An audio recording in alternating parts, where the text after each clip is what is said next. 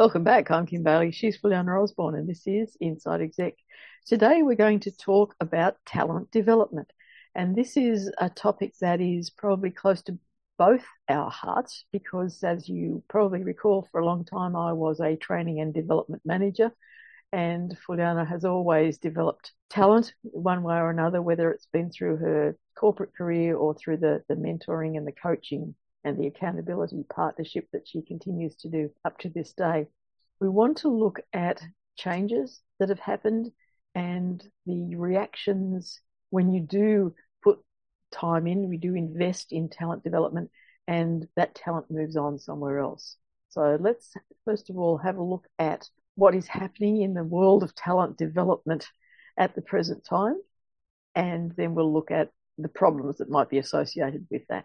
I think this is not a new topic, of course, and everybody knows the benefits.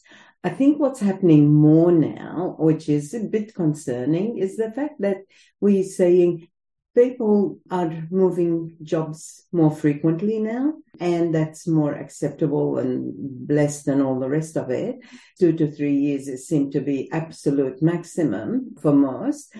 And there's a bit of reluctance to invest in people, in the talent. So everybody wants to get the best people in the organization.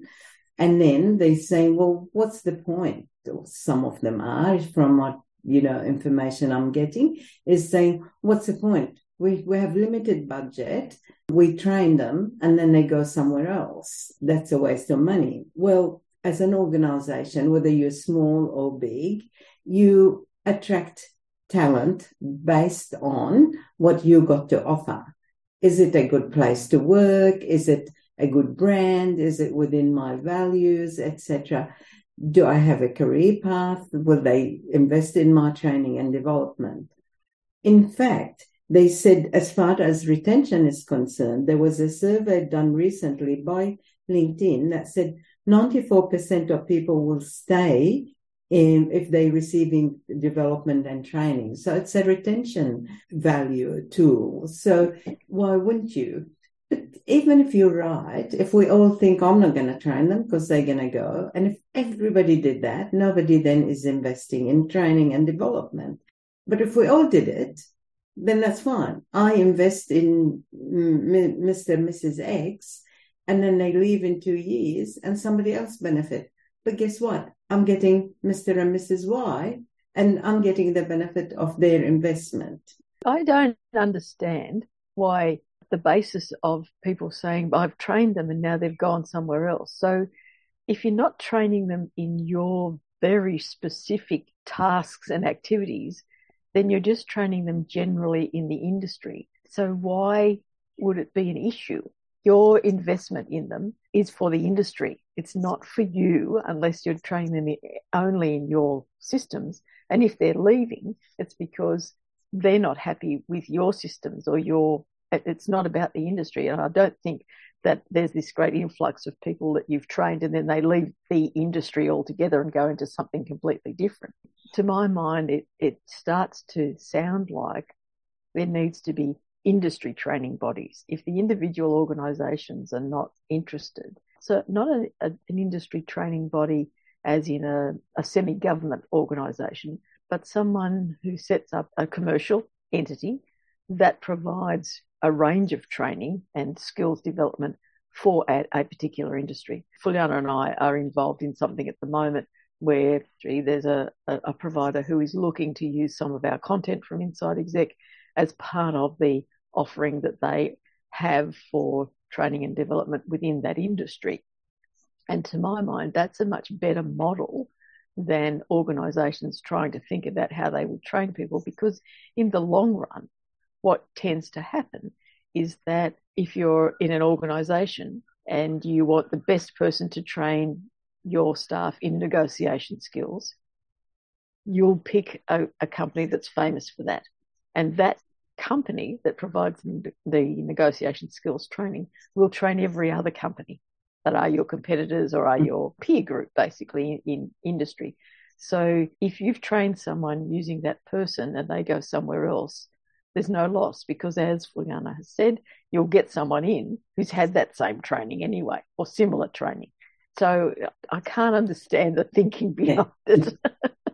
And a lot of the development, particularly as you grow in your career, they're transferable skills. They are not just industry technical training. The other thing is, and I do have sympathies with this, medium and small businesses, they're struggling to just make ends meet and pay the wages. So I do understand. But I'm very pleased to say that I've learned some innovative things that they have done. For example, there's one company that I'm working with at the moment, it's very small, but boutique. You know, they just started up and they're building a really solid future so far. And with the people, they upfront, when they get them on board, that we're limited with that. However, what we can do, and we want to invest in new development. We can't afford to pay for courses or stuff like that. But we're hoping as the business grows, that is something really important to us, and we want to put money aside for that. In the meantime, however, we will give you time off to study. The time off is whether you're studying online, which is so much more available online from universities around the world, you attend in person, whether it's time to do your homework, whether it's time to read, whatever it is, you tell us what you want to do and what time you need. And if it's specific, like is it specific time, or I just want 2 hours a week, or is it on every Wednesday because we have an interactive session online, or I go to attend something, and we'll approve that upfront.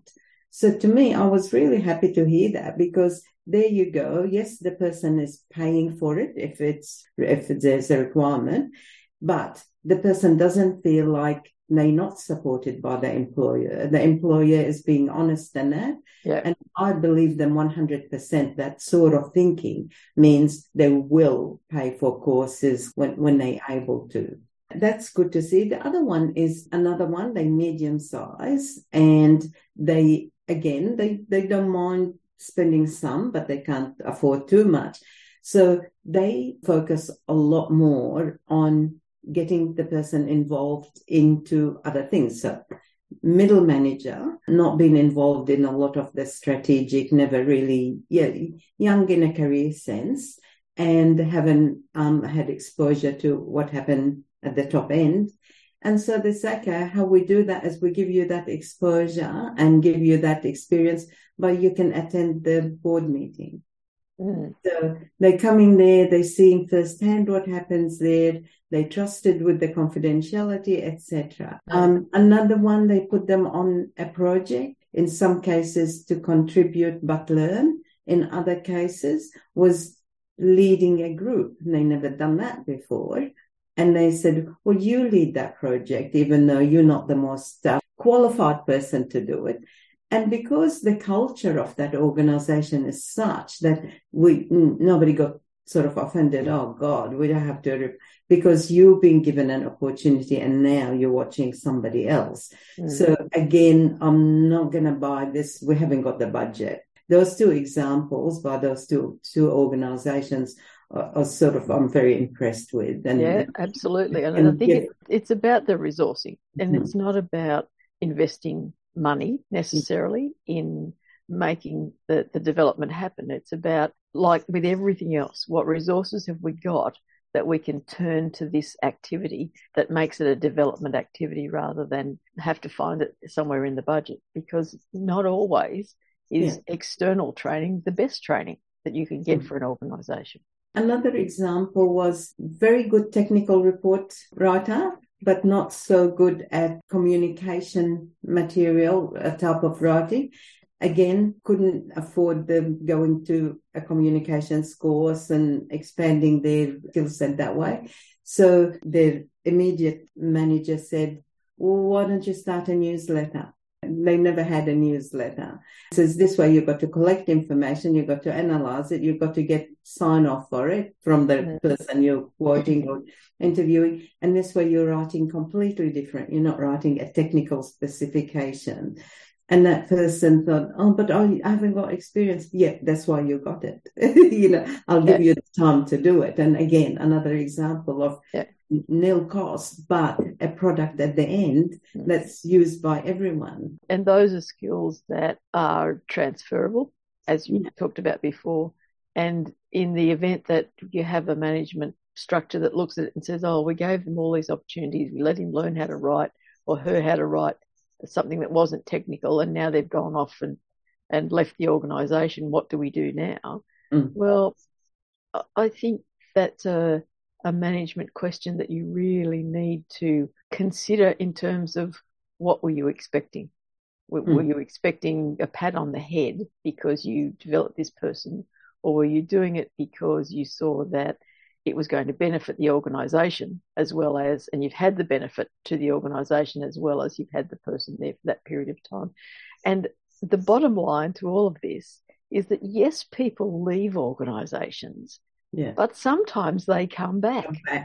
Exactly. And when they come back with other skills that they've learnt.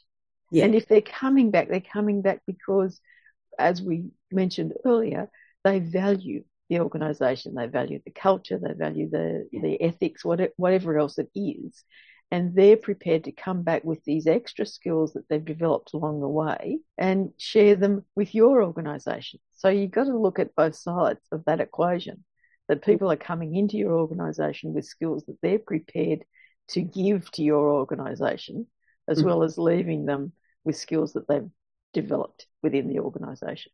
And just a quick reminder, I know all listeners know this, the benefits of development and training. This way, your reputation, you attract the right people, you retain the right people, you have better employee satisfaction, you have better customer satisfaction, you have better productivity when people are satisfied, and therefore the bottom line is better. Your shareholders are happy. Your company will thrive. So we know those benefits are, they translate to the bottom line at the end of the day. So, why not do it? It is an equation that is equal on both sides. So you can't have a mission statement or a value statement that says we value our people and we develop them and we let them be the best that they can be for this organisation. You're letting them develop and be the best that they can be because that helps your organisation, not because it's all a one-way street. So we just need to bear in mind that development works for everybody. It's not just about the person and them getting all these skills. You're benefiting from it in the organisation by doing it. We've had our political message for this session. Let us know if you have seen a change in the way development is handled within your organisations and what you feel that is reflecting about the organisation. But for now, I'm Kim Bailey, she's Juliana Osborne, and this is Inside Exec.